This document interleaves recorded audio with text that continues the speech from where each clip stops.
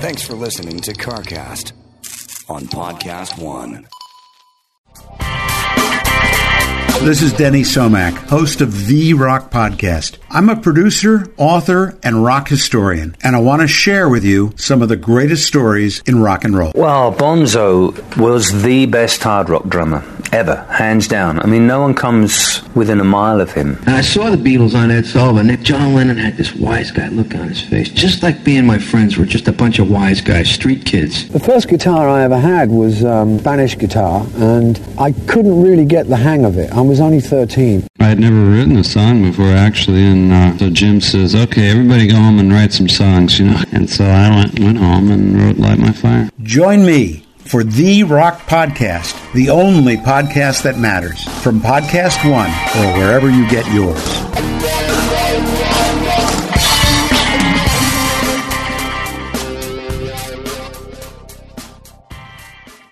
Well, we talked to Craig Jackson of Barrett-Jackson, and we get in all into the Fords and the Cobras and the Mustangs and the Shelbys. And the Shelbys and lots of cool stuff coming up. We get into the T50 supercar, Gordon Murray stuff as well. Little updates on Laguna Seca. First, there's Matt.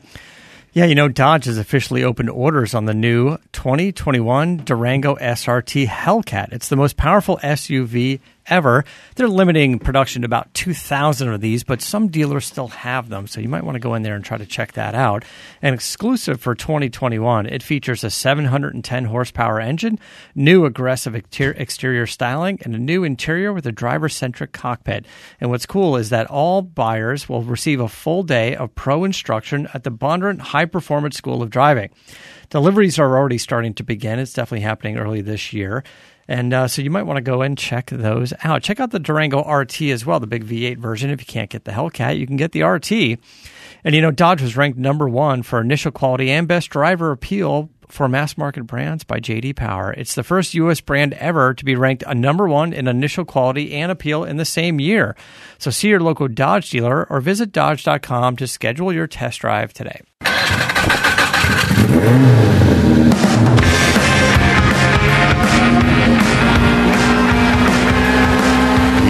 Get it on. Got to get on the judgment. Welcome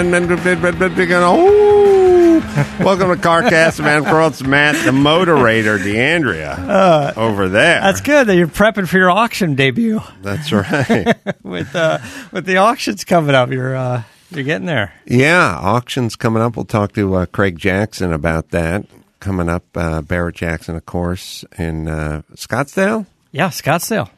So that'll be coming up this weekend. Yeah, it starts Saturday, March 20th, and it runs through the 27th. All right, so we'll get into that. They have some interesting cars there.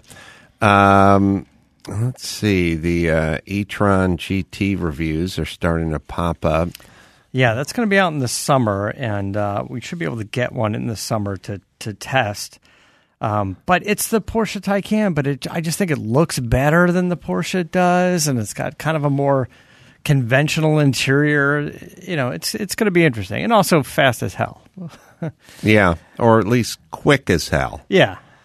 Because I still don't know about the top speed of some of those electric cars. Yeah, you know, it's funny that you mentioned that because Lamborghini's executives are basically saying, hey, we're going to put more of an emphasis now on the quick and the handling.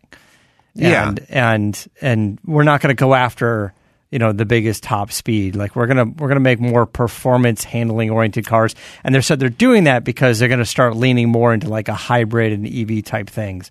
And you're going to get that. And that's what we see as a result of those electric motors. Well, it makes sense because the top speed of a car, of a supercar in the past was directly connected to the horsepower, the lump in the engine, the power plant. So the reason the Bugatti had the top speed is because it had 1,500 horsepower or something like that, and all the way down the line. And, you know, there was some weight, and there was some aerodynamics, and there was some gearing. But it was basically you saying we have the greatest top speed is you saying we have the most horsepower, because you just couldn't get there, you know, once you get over 150 50 miles an hour, then it's going to take quite a bit more horsepower every 10 miles an hour you want to get past that. But if you're now shifting to the electric vehicle side of the aisle, now kind of what you're saying is, well, we don't, people don't really quantify the power of the electric vehicle. They shift more to 0 to 60 and 0 to 100 and handling and stuff like that. So the sort of bragging rights of top speed were essentially the bragging rights of horsepower. But since horsepower is now kind of gone and gone into Newton meters or something, well, then you don't really need to talk about top speed anymore. And it was always worthless. I mean, it was worthless. The top speed was worthless. Nobody drives at, 215 miles an hour.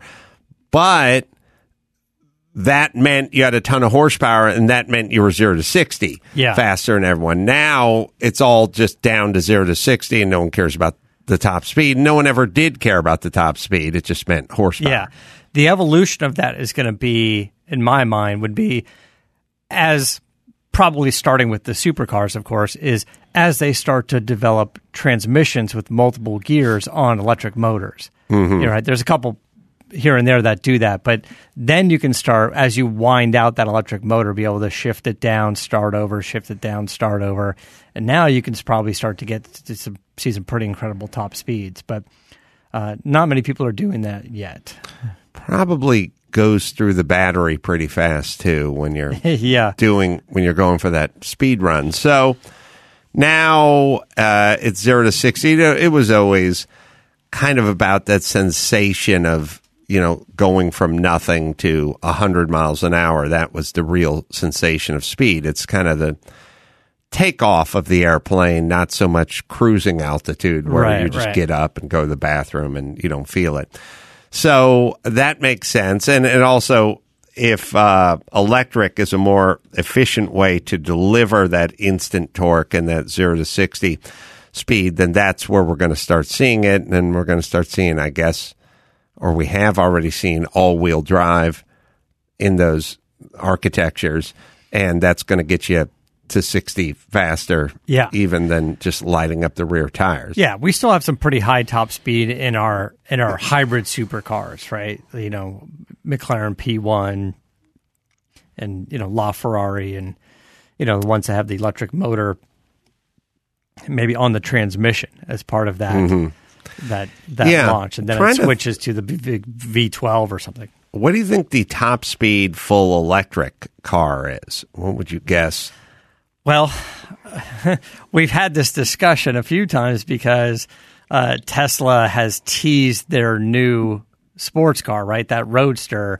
And they said, it's going to be 0 to 60 in, 1.9 seconds or 2 seconds, and it's going to have a 200-something mile an hour top speed. I'm like, not without a transmission, you're not going to do it. So, right.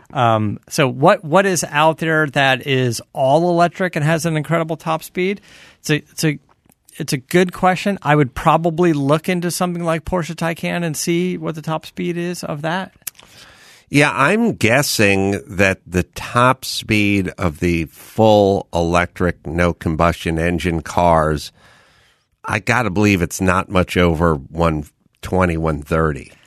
I would think so. And, we have these cars from Europe where they're limited at 155. We have that limitation here. So on some level, I kind of think maybe they tried to achieve that, try to get to that 150-ish mark, and then just sort of blame the government and go, it's 155. So.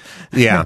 Yeah, interesting. I don't know. Max Patty can look it up, but 2019 they posted that the Genovation GXC all-electric 800 plus horsepower sports car based on the C7 Corvette can get up to 210.2. Yeah, that's a custom build. What's a production? Come on, Max Pata. You're looking at weird one-off shit where we took a Corvette. Yeah, that's Wikipedia giving you the information. Going, what's the fastest? What's the top speed of a Porsche Taycan Turbo or Porsche Taycan? All right, while you do that, not turbo. Well, it's just different variations. The Porsche Taycan is called the turbo. There's obviously no motor. It's just an electric motor. Oh, there's no engine. Yeah, there's no engine. Oh, they just call it the turbo. I'm just saying, because that's the big dog, a Taycan Turbo S. Yeah. Top speed. But real quick, let me just hit Dodge. Dodge was ranked number 1 in initial quality and best driver appeal for mass market brands by J.D. Power. It's the first U.S. brand ever to be ranked number 1 in initial quality and appeal in the same year. So check them out at Dodge.com or visit your local dealer today. The Porsche Taycan Turbo S can get up to 162. Really? Yeah. All electric, 162. That's that's moving. Porsche having to basically come up with some minimum, right? Otherwise, how does it qualify as still being a Porsche? Yeah, I'm telling that's faster than I would have thunk.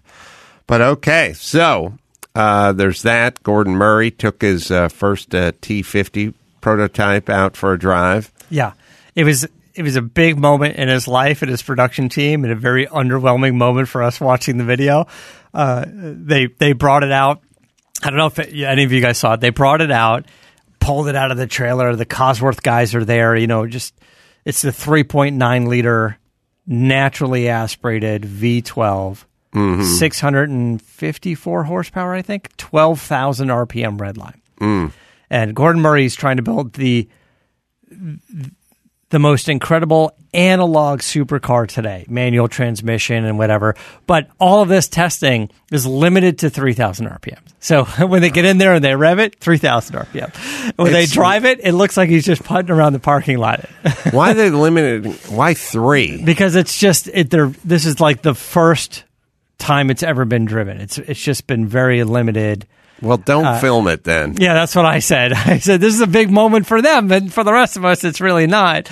And they keep showing the fan, but the fan's not spinning, and all these people are standing around, and Gordon Murray's in it, and he gets out, and he's like, yeah, it's good. It's fast. I broke the tires loose a little bit. I was like, yeah, then you hit 3,000 RPM, and it's a 3-seater, if you guys remember, 3-seater. You sit in the middle. You can see him in the middle. You see the Cosworth engineer sitting next to him. It's very much like from the front angle. That's it. See, look how slow he's going. Yeah.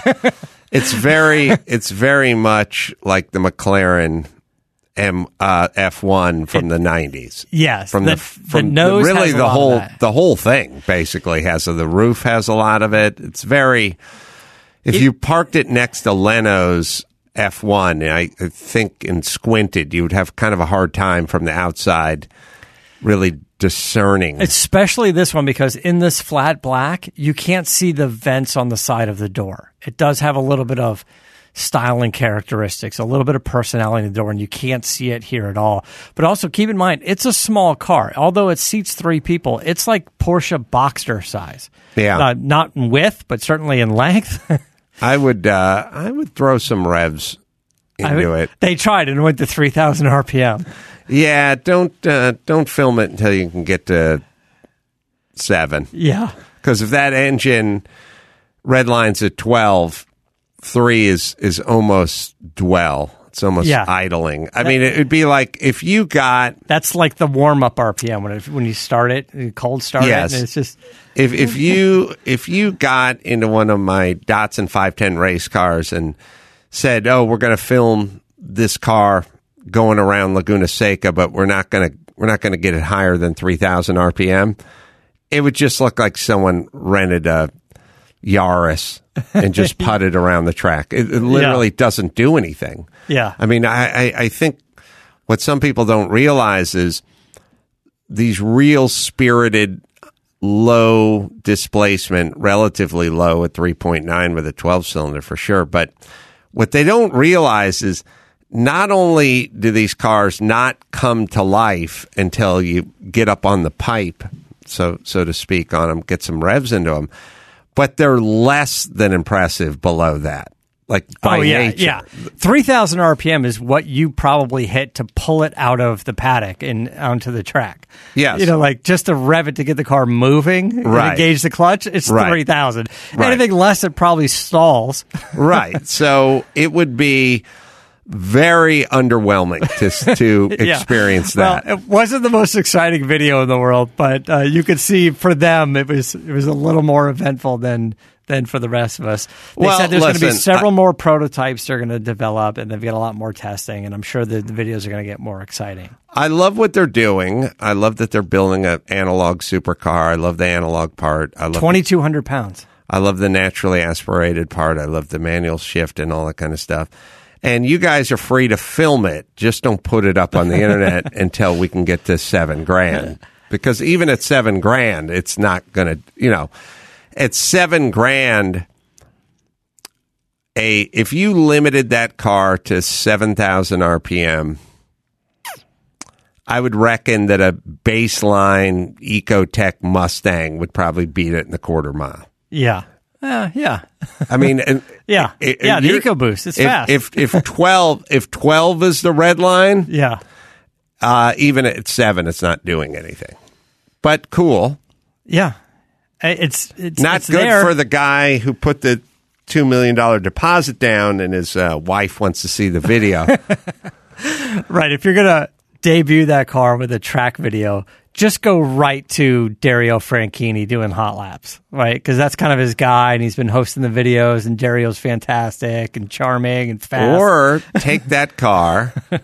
Take Leno's car, put that weird shroud camouflage stuff on it that they put on a car when they don't want it filmed. Yeah. And then just take some flat black paint, take a fan blade and double stick it to the back, and then have Dario turn some hot laps in that thing. Get all the close-up shots of the T50 and, then cut back wide. The drone shots to the flat black Show F1. him sort of getting loose and drifting it and lighting up the tires. That would work. All you got to do is put those ugly wheels on the T50 and you'll never notice the difference.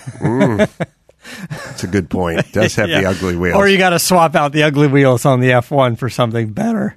Anything. Well, we should tell Jay next time we see him. Why don't you get some center lines going on that bad boy? Yeah. Yeah. Then he'd go, it's not the way it came. Paid $700. I was off at $21 million.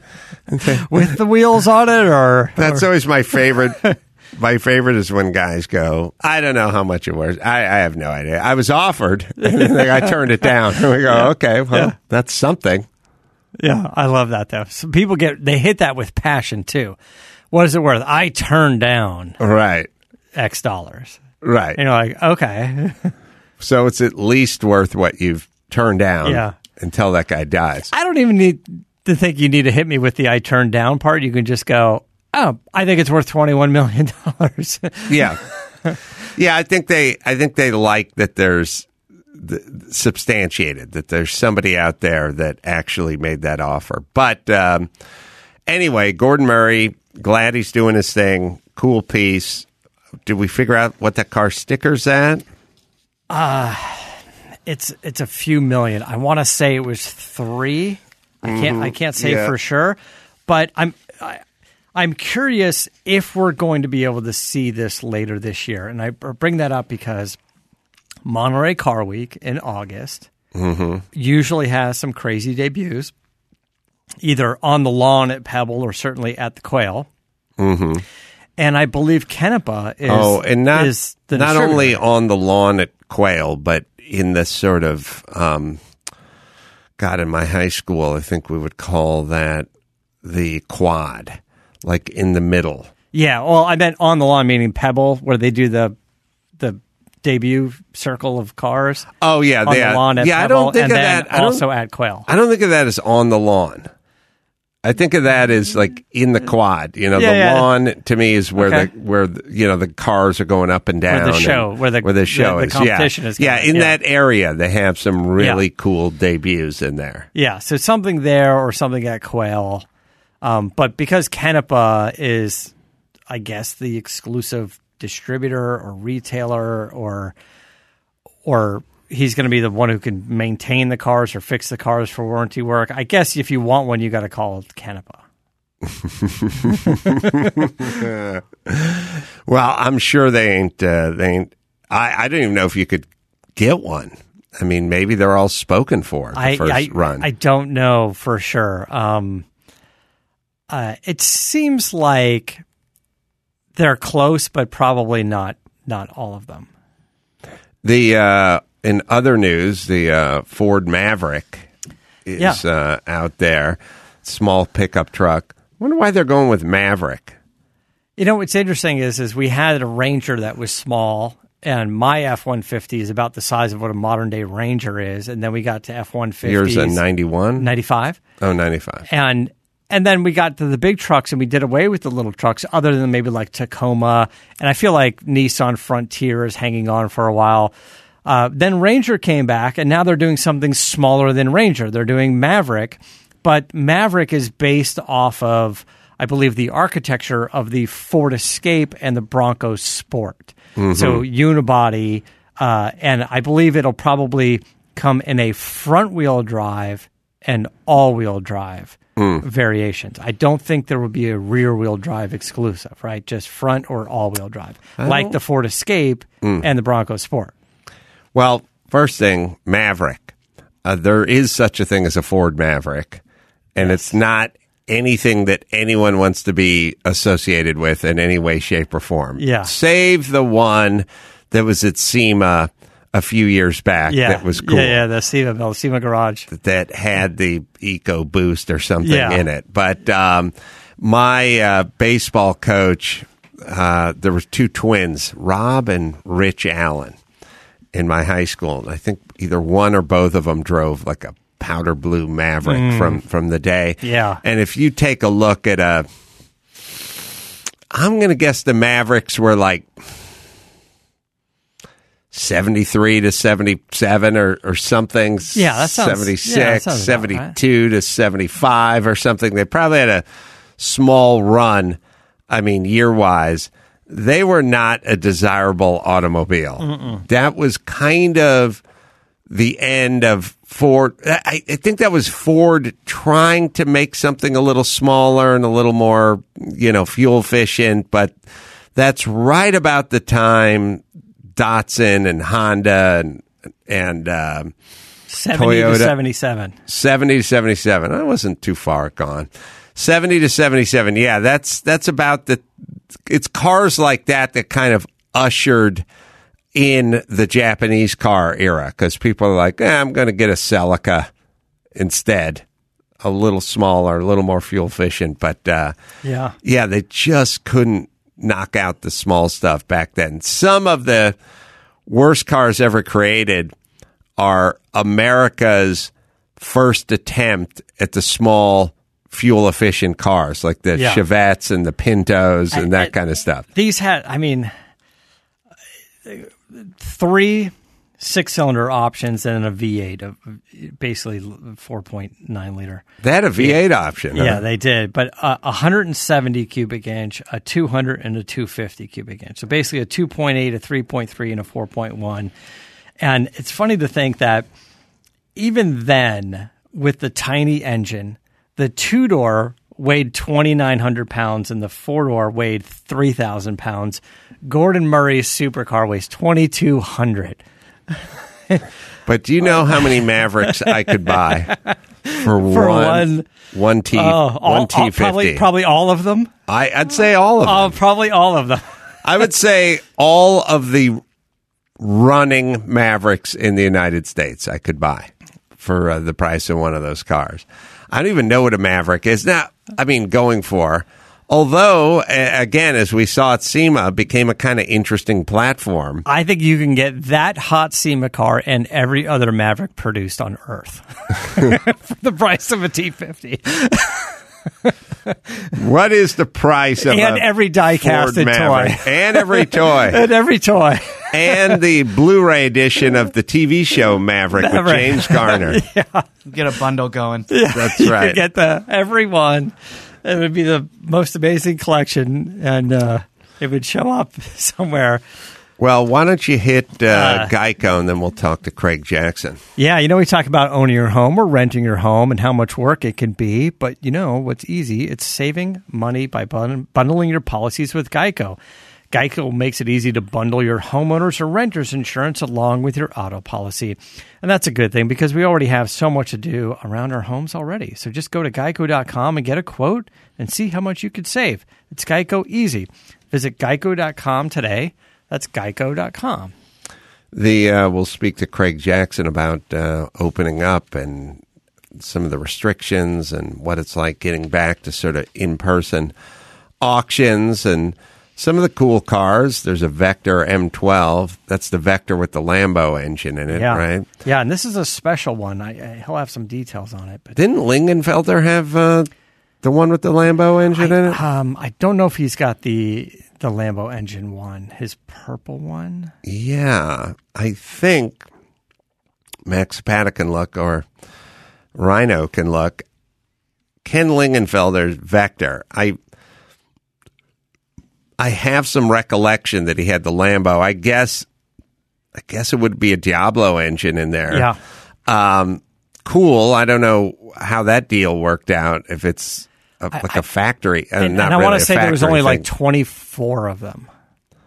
So we'd have to figure it out. But also coming up is Barrett-Jackson or Craig Jackson, I guess, has a 2-part docuseries about his 2 really special Shelby prototypes, his 67 and his 68, called Green Hornet and Little Red.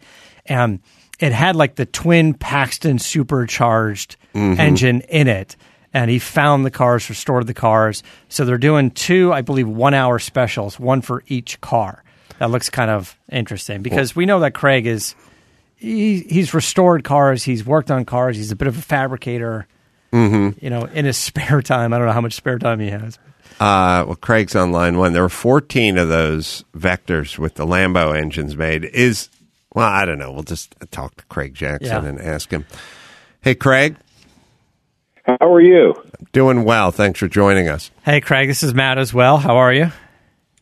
Very well. Getting ready for the auction. I can't imagine what kind of craziness you guys have had to go through to pull off an event like this. Tell us a little bit about it. What are you expecting as far as attendance, and what have you had to do or wanted to do to make this happen sort of COVID-friendly? Well, a good question. We did our October auction as a test to, you go to the city and you say, we want to hold a Barrett-Jackson, and all they can envision is 325,000 people packed together. We're like, no, we're going to space everything out. We went through a very detailed plan, which covered a lot of areas from, 1, the social distancing, 2, buying a lot of plexiglass to divide, and we actually came up with a way in our skyboxes to move those, so if groups come in different groups, you can seat them together, pods for seating on the floor, so groups that come together can all sit together. Temperature checks. We're using a drone flying at nighttime to disinfect the entire facility, all the touch surfaces. We spent a lot of time during the quarantine rewriting a lot of our software to make it as paperless as possible. You still have to sign the power of attorney. Other than that, you really don't have to come into the office. So we've gone through a lot of things, and then with spacing out all the cars, limited the number of cars to about right between 1,000 and 1,100 cars. So all the cars are double spaced.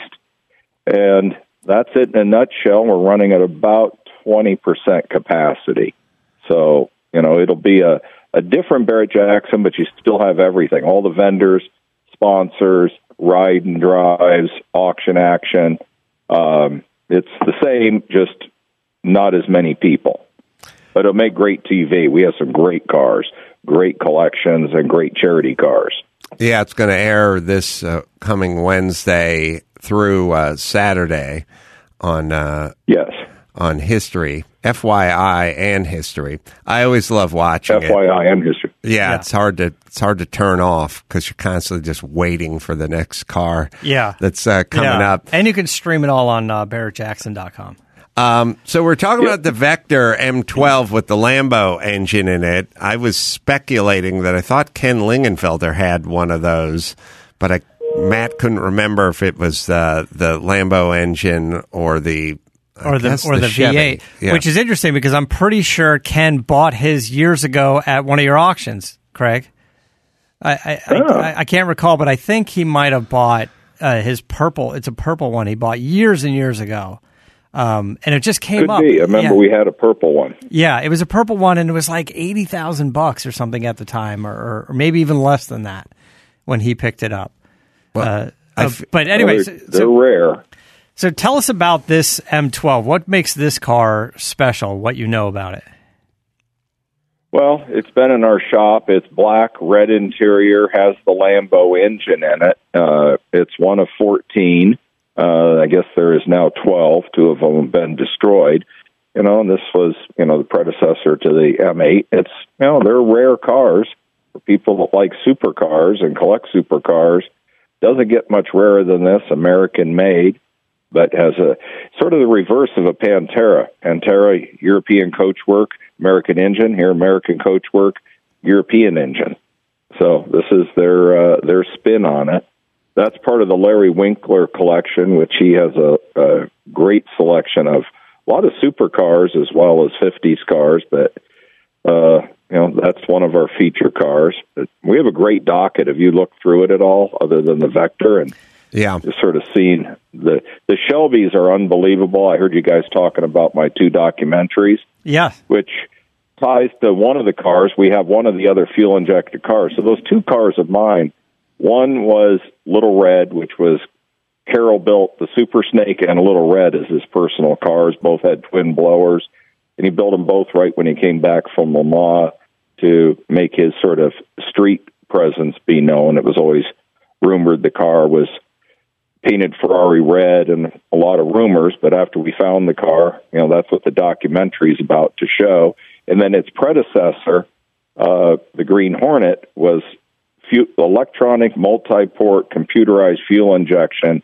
independent rear suspension, 4-wheel disc brakes, and Ford Advanced Vehicles had a lot of engineering go into that car. Both of them coupes, both of them EXP 500 experimental cars. Both were told to be crushed, and I found both of them and restored them.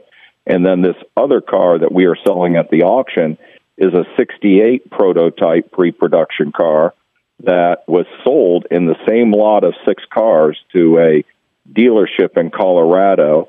And we found all the paperwork when we went to Ford that showed they sold all the cars. They just told them put them back to legal and sell them. And it makes a couple of great stories, but we're selling some great history across the auction block. Being able to buy one of the only 2 running Connelly computerized fuel-injected cars on the planet, and the Super Snake, the twin supercharged 427 Cobra personal car of Carroll Shelby's, and a great story why it was built. He came back from Le Mans. He always loved running with his buddies up to Tahoe, and he did a race across Nevada, which he talked about when we sold it the first time, getting pulled over doing 190 miles an hour. And the goal was to beat his friend in his Ferrari, and when he first went against his friend with his new 275 4-cam Ferrari, beat him at high altitude. So that's why he put the 2 blowers on the Super Snake, put his automatic transmission in it, and went out, and as his friend said, it passed him at 140, and it exploded. It just left him. So great piece of automotive history following Ford versus Ferrari and all the documentaries you guys did. I think the interest for Carroll Shelby has never been higher, and bringing out some of his crown jewels and factory prototype cars and cars he built and drove himself. It's iconic. Well, you might be a guy's uniquely qualified to talk about this since we're on Shelby. We were talking on a previous episode of CarCast about the Cobra Daytona that was kind of, I don't know if you call it a continuation, but it was not one of the original race cars, but we couldn't quite figure... Oh, hello? No. Well, maybe we didn't want to talk about the Daytona since it wasn't at his auction. But what was that car? Where is that car? That was it was at like a worldwide auction or something, and it was said to be Carroll's personal car, but then it was driven by a bunch of other notable names. Right. Mm-hmm. but I don't know exactly what year it was built. Yeah, that was a car we were trying to kind of get to the bottom of. And like I said, maybe Craig has some thoughts on it. There's nothing better than a Paxton blower. I'm sure they don't work as well as a modern day one, but they look better. Yeah, back then they had these ball bearings in them, and not really a gear drive, and now they're gear drive, so much much better for sure. But I'm also curious to see the Ferrari he's got there, the 275. Yeah, I think Craig's back on. Craig, I'm back. Sorry, dropped the call. That's all right. I was asking about that Cobra Daytona, sort of Shelby's car continuation. It's on some other auction website or something now. Yeah. I don't know if you've heard of that car. You know the story about that car. I do not. I think McCluskey built the car, and I think Steve Davis knows the car. There was a lot of dust up over Carroll's coupe and how he lost it, and then he wanted another car, and that's when he built that one, I believe, and had McCluskey build it. But I'm not too much up on that. I've been researching all the cars back in the era, and, like you guys, doing all the research and all that. And what's been the best part about it is going out and interviewing all the guys that are still alive and getting their stories while they're still around. And I actually found the guy when I was doing the Little Red story, and found the guy that built it, and then doing the research on the Super Snake, found the guy that built it at Shelby America and is the one that sold it to Webb, the guy in 1970. So, I'm up more on those cars than the sort of continuation cars. Yeah, the good news is a lot of those guys who work for Shelby, because we've talked to a lot of them, they were 19 when they were working there. Right, yeah. If they were 35, they wouldn't be up for an interview now. But they're all kind of John Morton kind of guys. Like they were kids when they started. Even Pete Brock was still really young over there. Yep. And already had a bit of a career, with GM and stuff. Yeah, so those guys were so damn young when they were doing that, even back in the mid 60s, even early 60s, that a lot of those guys are around and willing to talk. And then a lot of those guys also got their young sons into the fold pretty early, too. So if they're not around, the son, who's now middle-aged guy, has some vivid memories about working on the cars or helping dad and that kind of stuff. So it's nice. And it's nice to capture all that stuff on video because it'll forever be in a time vault. Craig, that's been my goal. Craig, a question for you, because we've been coming out to the auctions for so long, and you see some of your regulars there constantly buying vehicles over the years, and then you pick up an entire collection like you're doing now with the Vector and a lot of these other supercars. What happens there? That happens. What I mean is somebody always starts to ask, like, why does Ron Pratt buy cars from you for 30 years and then come and sell them all at once? Or why does the gentleman with the collection now sell them all at once? Like, what sort of stories do you get? Do they get bored, or is it just a health thing? Are they getting old? Or it's just like, I'm sure everybody's different, but that has to get asked all the time. Like, oh, what's happening? What's happening? Why is he selling all the cars? Is it a change in the market or what?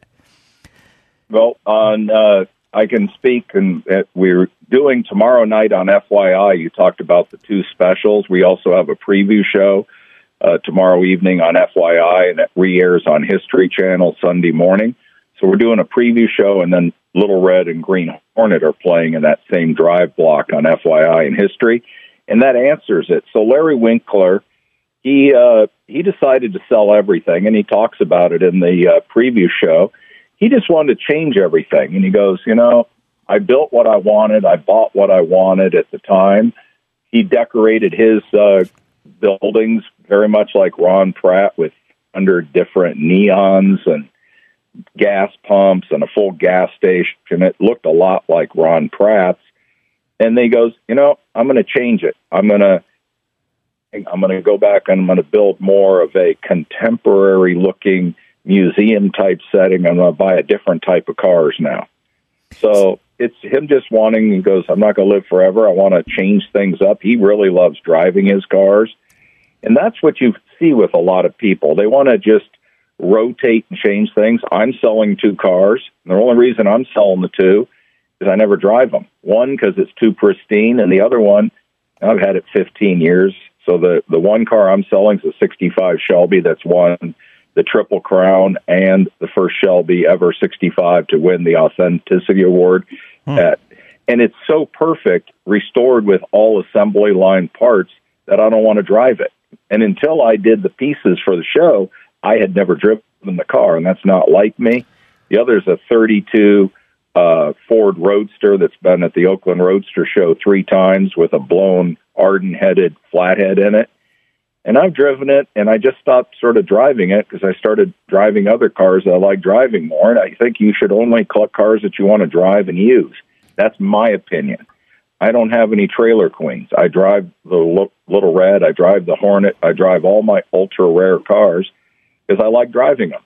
And once you stop driving them, they just become a potted plant. Either that's what you're into, and I tell people, whoever buys the 65 Shelby should put it in an argon case and keep it forever, because some of the parts on it are unobtainable nowadays because they're assembly line parts, not NOS dealership parts. That car is exactly as it would have rolled out of the hangar at Shelby America.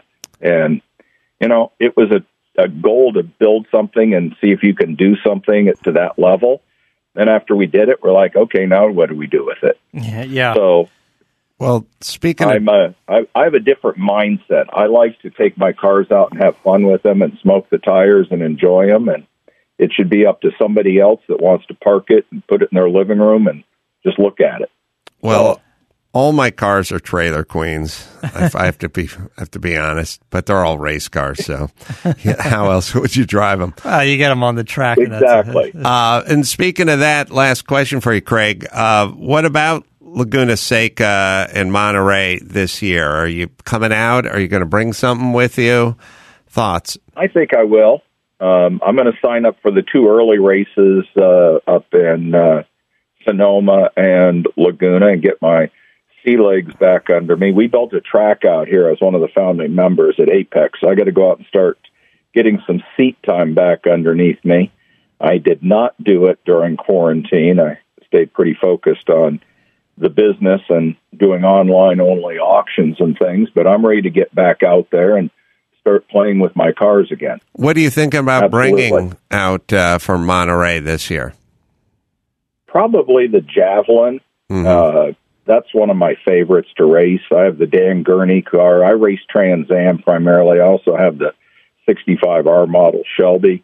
I haven't raced it since the 50th anniversary race. It's a pretty rare car. I converted it to take it and do the Tour Auto and the Tour de France so that I could run down the street, and then quarantine hit. So I didn't go do that. So I want to go do that through Europe. You know, I want to start, I built a family office where I keep all my cars away from the company with my own mechanics and my own shop. And that's where I'm going after this fall, is to go check on my cars. What is the conversion process on something like that 65 Shelby? That's a Shelby Mustang, right? So it had no interior in it, only one seat. Right. So I put 2 seats in it and carpet and sound deadening and made it to their specs, which are pretty close to the specs of what we used to call the Steve Earle specs, where it has to pass all the tech of the era. But you also got to make it as dependable as you can make it. You don't want to push it on horsepower, because you got to go racetrack. You drive on the roads fast, racetrack to racetrack to racetrack. And being in Europe, I can't bring a semi-trailer full of spare parts with me. Mm-hmm. So I've got to make it so that it's dependable, but, you know, still fun to drive, and tires on it. You know, I got to bring spare tires, but I'm not going to run full race slick. So I'm playing around with tires that I can do both things with. And get some life out of them. It is the auction's going to air this coming Wednesday through Saturday on FYI and history, I should say, and you can watch a live stream at Barrett-Jackson.com. Also, going to watch that 2-part docuseries as well. That's also in history. And just a quick way, Craig, just to be clear, the auction itself, the 20th through the 27th, people can still go and buy tickets and show up, or is it sold out? Yes, or is they need to buy them online ahead of time because we got to limit the number of people. We're trying not to get a huge onslaught at the gate. Mm-hmm. So we've allocated so many per day. And that's basically the easiest way is just go to our website. And as you said, tomorrow night, we start airing the preview show, Little Red, Green Hornet on FYI.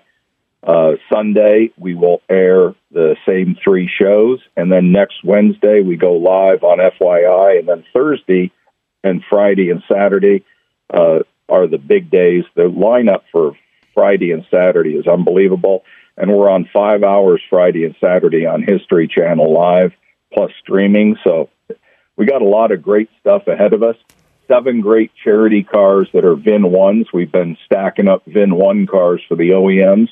We'll be selling the first Mach 1, the first Bronco, 2 of the Black Wings, the first Hummer, and the first C8 convertible, the first Launch Edition TRX Ram truck. Wow. And it's quite a lineup of charity cars. We're selling one for Michael Phelps, 2010 Ford Roush Barrett-Jackson Edition Mustang that was donated. It's VIN 1. So Michael will be there, and a lot of other cool things. We brought back fantasy bidding, so you can sit at home and play the game and figure out what you think the cars will bring. So we've tried to make it as interactive and as fun as possible, and we're coming out of COVID, all of us together. So we're going to do it in a safe, fun way. Craig, thanks for joining us. We appreciate it.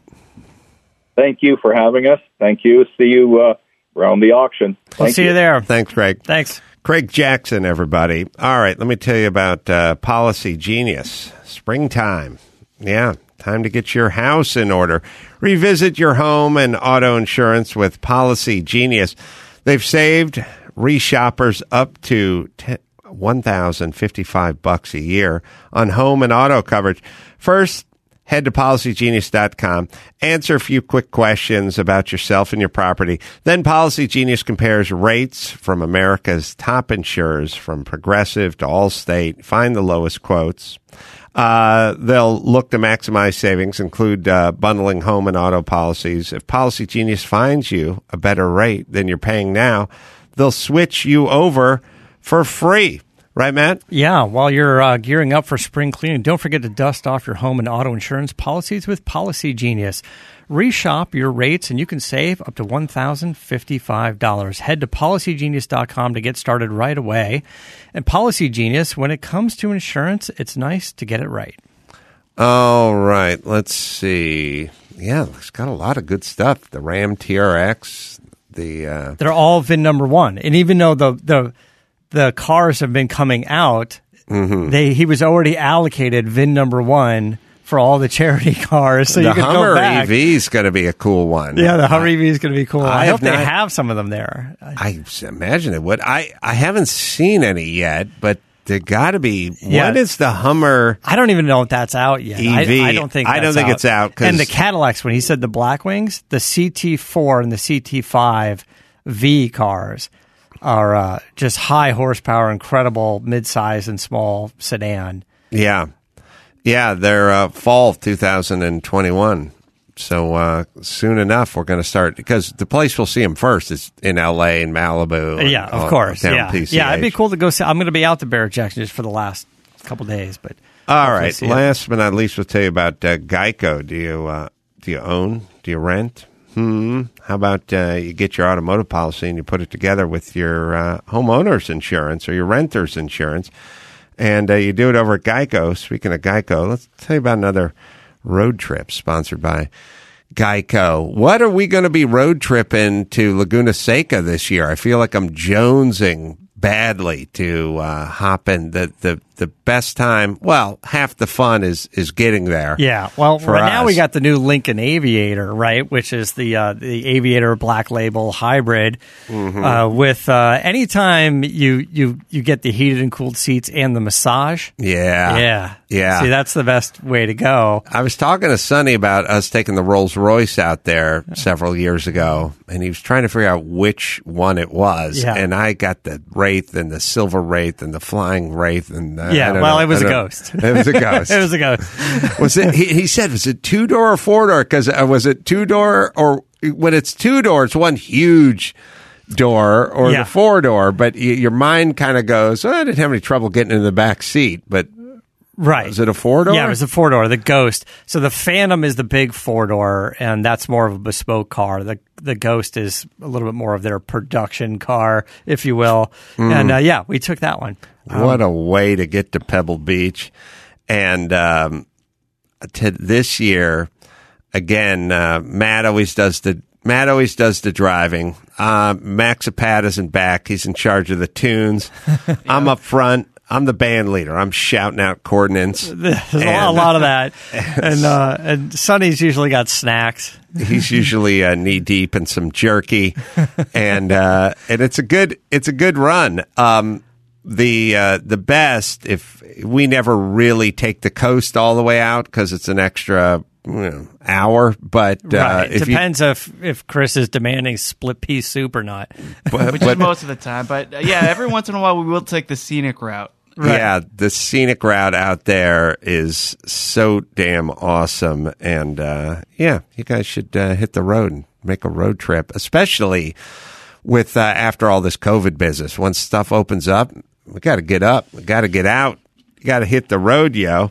And like I said, if you're going to do that, then get your Geico on. Go to geico.com, get a quote, see just how much you could be saving when you go to Geico. And if you're going to do a road trip, or you're just going to do a couple hundred laps around the block and keep it local, keep it under 3,000 RPM like that. Like the T50. Like the T50. You got no choice. You go to geico.com and get set up today at geico.com. All right. We got some interesting stuff coming up. I'm going to be racing the Porsche Club car against some monster Corvette something at Willow. Yeah. We're telling you guys have to go around the about block a few times in that car. Going to have to get a little heat into those tires.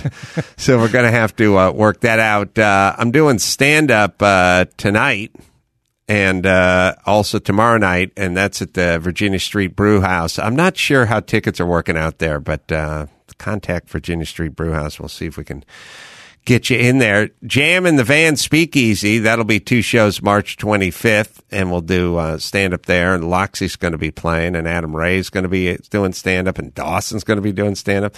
Zany's, Nashville, will do a live pod there April 14th as well. Just go to adamcarolla.com for all the live shows. Matt, what do you got? Just got a bunch of cars. We got about 8 weeks coming up of some incredible press cars to drive. But so just tune in here and follow me at Motorator on social media. So until next time, this is Adam Carolla for Craig Jackson and Matt the Motorator. DeAndrea saying, keep the air in the spare and the bag in the wheel. For the latest updates and call-in times, follow the show on Facebook, Twitter, and Instagram at CarCast Show. If you'd like to write in, fill out the form on CarCastShow.com. And don't forget to give us a nice rating on iTunes. CarCast is a Corolla digital production and is produced by Chris Loxamana. For more information, visit CarCastShow.com.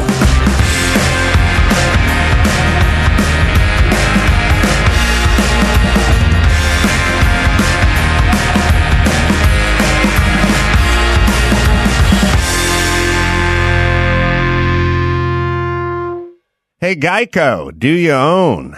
Do you rent? Well, you do one or the other, right? You know, it's hard work out there. Owning, renting. You want to save some money? How about you bundle? Bundle your policies at Geico. Geico makes it easy to bundle the homeowners or renters insurance along with your auto policy. It's a good thing, too, because you got so much to do already. Go to geico.com, get a quote, see just how much you could save at Geico. That is geico.com today. That's geico.com. Hey movie lovers, who needs a theater when you have Pluto TV? Grab your popcorn and your streaming device because free movies are here. Pluto TV is your home for movies. Great movies are playing anytime in over 20 exclusive movie channels of action, horror, rom-coms, and more. Watch hits like Saving Private Ryan, Pretty in Pink, and Charlie's Angels all for free. No sign-ups, no fees, no contracts. Ever. Download the free Pluto TV app on any device.